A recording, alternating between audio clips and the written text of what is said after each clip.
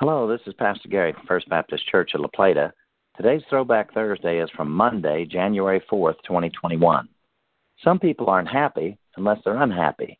A man in New York is suing the King's Hawaiian Sweet Roll Company because the rolls are made in California, not Hawaii. The rolls were originally made in Hawaii in the 1950s, but the bakery relocated to California as the business grew. The man bringing the lawsuit says the packaging on the rolls misled him into thinking the rolls were made in Hawaii. If he likes the rolls, what difference does it make where they're made? It doesn't. He's just one more person trying to make money on winning a frivolous lawsuit.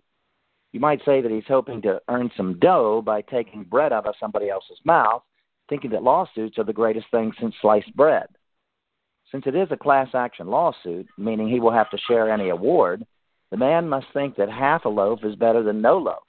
But I hope his bread falls on the buttered side and he loses the lawsuit. Who knows?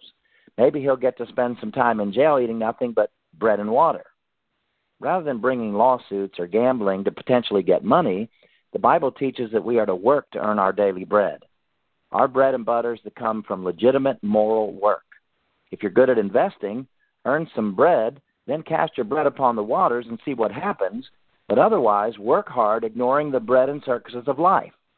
Ephesians 4:28 commands us, quote, "Let him labor, working with his hands the thing which is good, that he may have to give to him that needeth."